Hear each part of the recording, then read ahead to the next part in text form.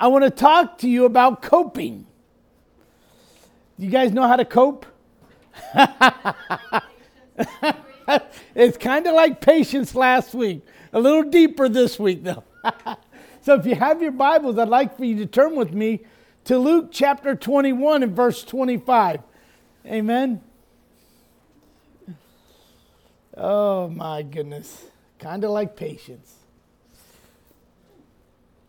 I tell you, I don't know about you, but what a great day to be alive. I don't know about you, but I mean, we're living in a time of seeing prophecy fulfilled right before our very eyes.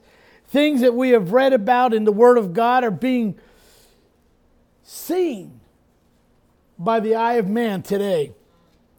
And I think it's a great time of expectation, a great time of excitement, because we know that we are closer now than ever to the Son of Man returning to earth to collect his children. A time of open doors for sharing the gospel. You know, there's a lot of people in the world that would not want you to share the gospel of Christ. But I believe today is the day. The Word of God says today is the day of salvation. And you know what? The world can't get saved if we're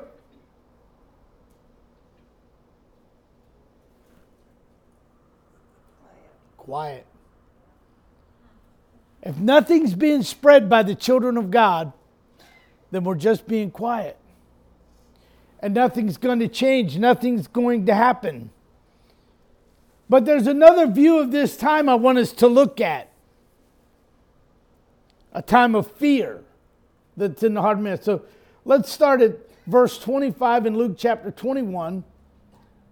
And there shall be signs in the sun and in the moon and in the stars, and upon the earth distress of nations with perplexity, the sea and the waves roaring, man's hearts failing them for fear. Stop right there for a second. How much fear have we seen in the world today? I mean, first we dealt with COVID, people becoming in a mass panic. Then we hear of all these other diseases upon the earth, one I've never heard of before. I know some of people said they've heard about it years and years ago, but this monkeypox. It took me a while to comprehend what that was. I thought it was people who were raising monkeys and they got kind of like chicken pox kind of thing. And then when I found out it was the people who were getting monkeypox, then I was like, oof. I can't help but think about the little 12-year-old young man who was at the beach swimming, and a little amoeba swam up his nose. It's a brain-eating amoeba. Never heard of that before. There are things happening on the earth that we have never heard before. And when we begin to read God's Word, we begin to see all these things that are taking place. Moving on. And for looking after these things which are coming on the earth, for the powers of heaven shall be shaken. And then shall they see the Son of Man coming in a cloud with power and great joy. And when they see these things begin to come to pass, then look up. Lift up your heads, for your redemption draweth nigh. And he spake a parable. Behold, the fig tree and the trees. When they now shoot forth, ye shall see and know that your own selves that summer is now nigh at hand. So likewise ye, when ye see these things come to pass, know ye that the kingdom of God is at hand. Verily I say unto you, these generations shall not pass away till all has been fulfilled. Heaven and earth shall pass away, but my words shall not pass away. Father, I thank you for your word this morning. And Lord, I am thankful this morning as I stand here before you, Lord, that your word has not passed away. Lord, that the kingdom of God is real. And Father, that you are going to come through those clouds with a shout, Lord, to take your children home. And Lord, until that day comes, Lord, help us to cope and to tarry, doing your will in Jesus' name. There are many things that are happening. There are many things that are taking place. The fear is an epidemic. Men's hearts failing them. When we see all the things that are continuing to take place, all the things that are continuing to happen here on the earth, we can't help but not understand where God is coming from. Failing moral standards. Likewise, also, as it was in the days of Lot, they did not eat or drink. They bought and sold. They planted. They built. But the same day that Lot went out of Sodom, it rained fire and brimstone from heaven and it destroyed it all. You see, Jesus has warned against false securities. So many of us are looking at our 401ks. I don't know if you have one, but if you do and you've looked at it lately, you probably have gone into a little bit of a panic. Where I work, we put into one. I put into mine, and matter of fact, I almost went to HR and said, "Look, stop. I'm losing more than I'm putting in." It's like I'm trying to bail myself out. But you know what I have to realize? That God has all things in control. You see, I can't rely on the 401k to provide for me. But I can count on the Lord Jesus Christ to provide for me. Because He's going to make it happen. If I continually rely on man and all that He has for me, it's always going to flop. But if I continue to count on the Lord Jesus Christ, it's always going to get better. You see, I remember many conversations that I would have with Rosemary when she'd come in on Sunday morning. I'd say, "How you doing?"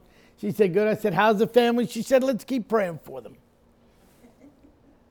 And she'd ask me how mine were. And I'd say, "Let's keep praying for them." And she didn't mean that in a bad way. She wasn't saying it as an indication of problems. She was saying it as we need to keep those who are close to us in the hollows of God's hand. We need to pray for them continually and lift them up, that God would encourage them and strengthen them, and they would see His hand at work in their life. And I'm the same way. When my sister called me yesterday and told me she was getting sick again and her husband was really sick, and I said, "Well, did you guys go do a COVID test?" And she said, "Yeah." I said, "Well, how did it turn out?" And she said, "You don't want to know." I said, "So you're positive." And she said, "Well, that's not being positive." I said, "I'm positive that you're positive. But bless the Lord Jesus Christ, because I'm positive that He will heal you from what's wrong with you." I said, so I can be positive all the way around. She said, "Well, I just want you to talk to the Lord for me." I said, "What, you not able?" She said, "What?" I said, "Are you not able to talk to God?" She said, "Well, of course." She said, but you're a preacher. You probably have a better connection." I said, "My connection is no greater than yours." I said, "Because the same blood that was shed for me was shed for you. And because that blood was shed for you, you can talk to Him. But I'll be glad to talk to Him for you, because I love talking to Him." I think sometimes He's probably up there saying, "Okay, how do we make this guy shut up? He's talking. All the time He's talking." See, you know what my problem is? My problem is this. I deliver pain all day. And when I'm in the truck by myself, there's nobody to talk to. I do talk to the Lord, but there's nobody else talking. So when I get done talking to the Lord, I get out of the truck and I start talking to them in the store, and they go, "Don't you have another delivery?" I don't get it. But I think I'm starting to feel the effects of, how that all works. But Daniel talks about, in Daniel 12:4, he talks about having full heads and restless hearts. But thou, O Daniel, shut up the words and seal the book, even to the time of the end. Many shall run to and fro, and knowledge shall be increased. How many have seen knowledge increased? Why was the prophecy sealed and kept secret? It was sealed and preserved to keep people in the end times so that they would have hope. That God would ultimately conquer all evil. You see, Daniel couldn't understand the meaning of his dreams. He didn't understand about the end times. But today, church, we're seeing that what Daniel talked about being fulfilled. So how does one cope in such times as this? Well, as we just read, by being aware of the signs of the time. There shall be signs in the sun and the moon and the stars, and upon the earth distress of nations with perplexity. They talked about the 100-year rain up there in, was it Virginia that's getting flooded? Kentucky, that's it. And they said it hasn't done that in over 100 years. They're talking about all this heat that we got everywhere that we haven't had before. And I'm like, the times. Are we tuning out of God's word? Are we really worried about global warming? I'm not saying that's not a real thing, but I'm just saying that none of this has caught Jesus by surprise. Who do you think is controlling the global warming? I can tell you what, man didn't make the earth. Man didn't start this from nothing. God did. And so God knew about everything as he formed it. He knew about everything that was going to happen and continue to happen until he returns. Global warming. I say it's God's warming and God's warning for people to start turning their hearts back to him. He's trying to get the attention. People are panicking. I say we don't panic. I say we start praising and start giving God the glory that he so deserves. Because you're not going to be able to change all this stuff that's going on in the world because only God can. The signs of the nation, when he spoke a parable unto them, he was talking about Israel as a nation being the fig tree. And all the trees being the nations that represent all the other nations around the world that would come against Israel.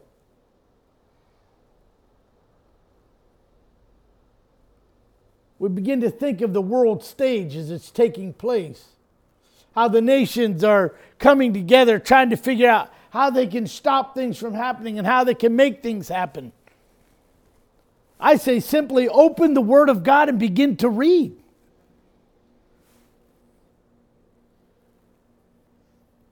I know they have nations out there that have those little Buddha things and the Muhammad things and those other things. But none of those things can oversee the one thing, and that's the Lord Jesus Christ. You see, He's in control. And church, we have to allow Him to have control of our life, which means we must surrender to Him. If it takes waving the white flag, if it takes falling on your knees and praying for hours, surrender to Him. You see, technology, the modern world, commerce talked about in Revelations 13:17, that no man may buy or sell save that he has the mark of the beast, the number of his. See, every generation, Christians need to maintain a healthy skepticism about society's pleasures and rewards. You see, in our educational and economical and civic structure, there are incentives and rewards. But you see, Christians need to stop cooperating with the world and start cooperating with Christ. See, we're going backwards instead of forwards. We're trying to take what the world has and grab it up instead of trusting God to make it work.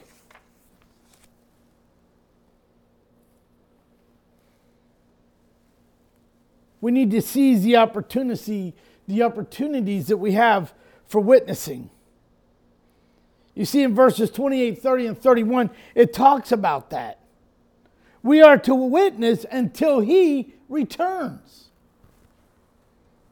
Signs of His return should increase witnessing.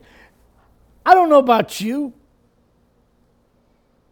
but I think of what the Word says, I can't help but think about my family. Enter through the narrow gate, for wide is the gate and broad is the road that leads to destruction, and many will enter through it. But small is the gate and narrow is the road that leads to eternal life, and only a few will find it. That's what Matthew tells us. But yet we see that road to destruction getting broader and broader and broader.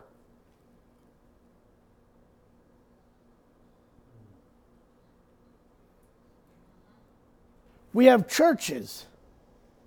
Well, they call them churches. I don't necessarily say that that's the case, but when we have churches ordaining homosexual pastors and priests, taking place in same-sex marriages, pastors preaching that my body, my choice, saying that killing is okay, I don't see how any of that lines up with the Word of God. I know I've had many friends, and I got a couple calls last week about last week's message from some friends. Well, they say they're friends. They're acquaintances. They said, you shouldn't preach like that. If you keep like that, your church is never going to grow. I said, well, then I guess it's never going to grow. Because church, all I know is what God's Word says. I can't change what God said. I can't alter what the Word of God says. I can't even put my own thoughts in there. And so if you don't like what was said, then you have to take it up with God. Because He's the one who has the answers. He's the one who has control of what's being said. Why do we want to witness? Because I don't know about you, but I don't want to see my family going through a gate that is wide and overloaded with people heading to destruction. I want people to know that Jesus loves them. I can't wait to tell people that Jesus loves them. Matter of fact, we just got some new pens that says Jesus loves you. I love telling people that. I want people to know that Jesus loves them.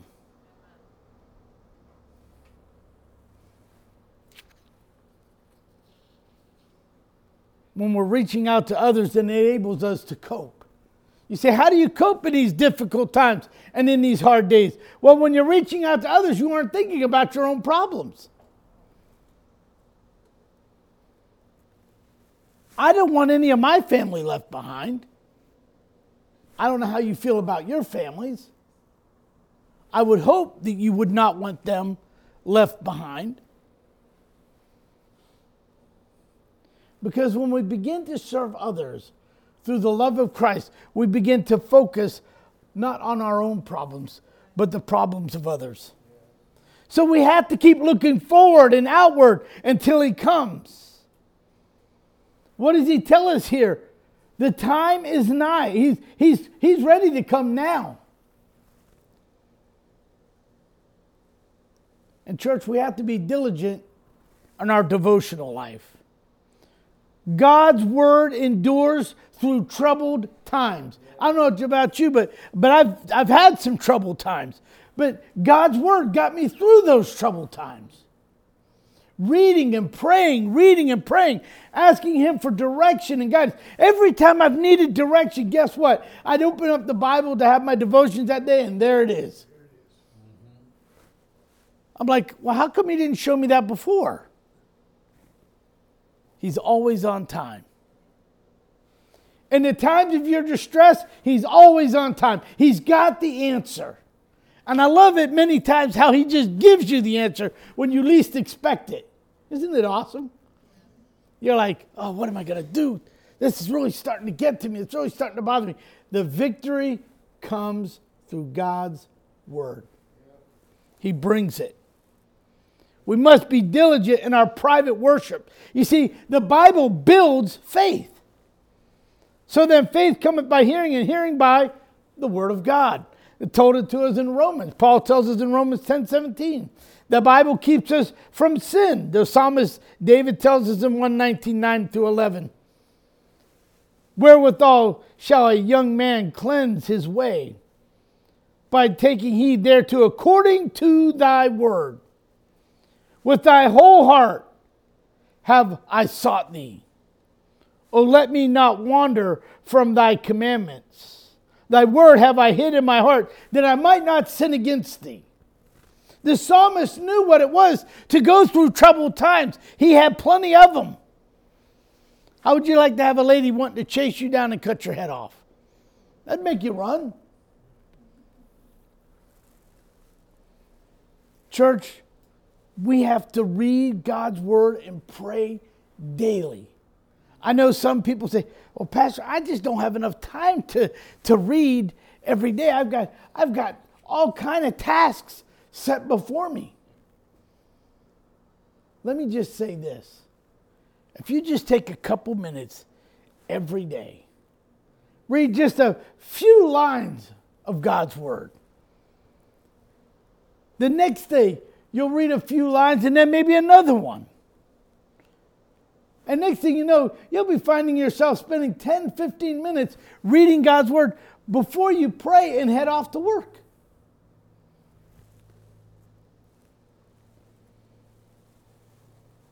You see,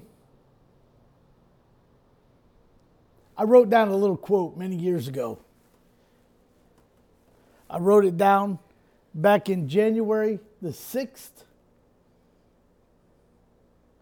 of 2000, I believe it was 2012. I didn't write the final year, but it was 2012.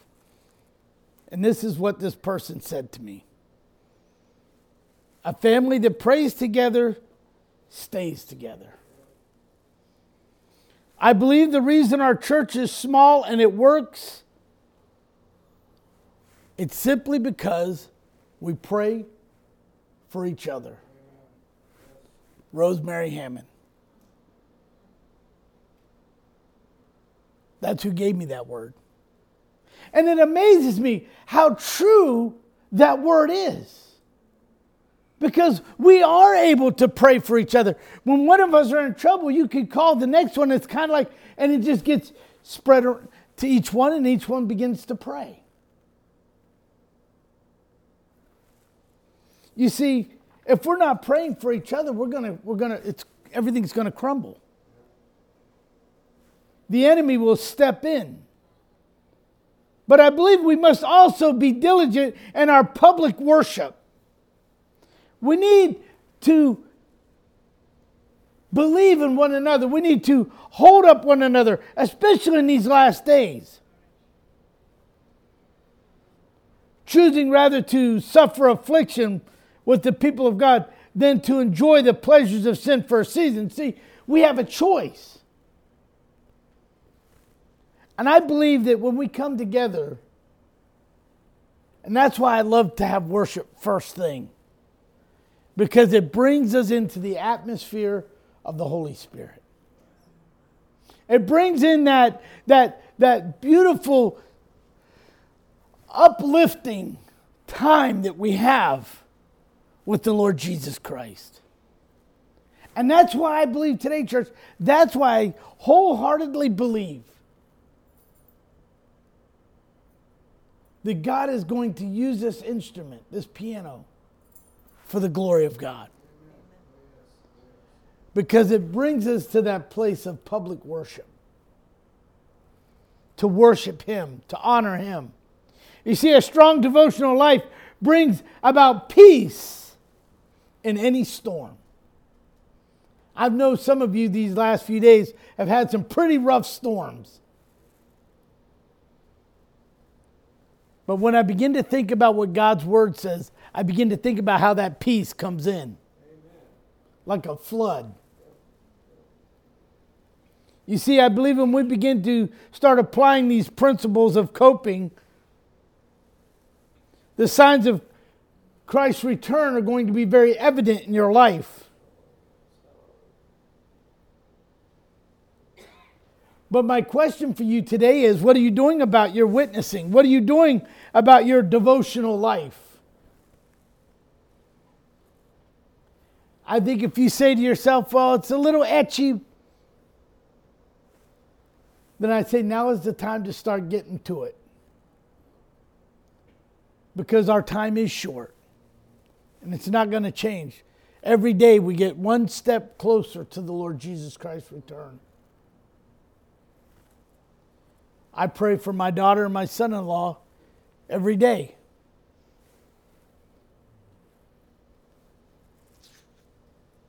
I know you pray for your children every day. You pray for your family every day. You pray for one another every day. I don't think there's a week that goes by that I don't mention one of you sometime during the day as I'm out driving, that God would have His hand upon you, strengthen you and protect you and keep you. Tom, I found myself praying for you a lot this week, that God will touch that back.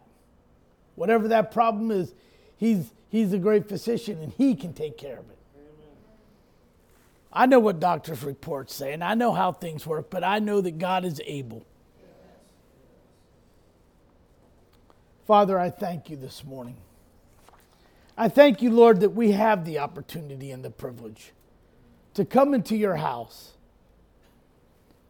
Lord, help us to cope in these last days. Help us to cope,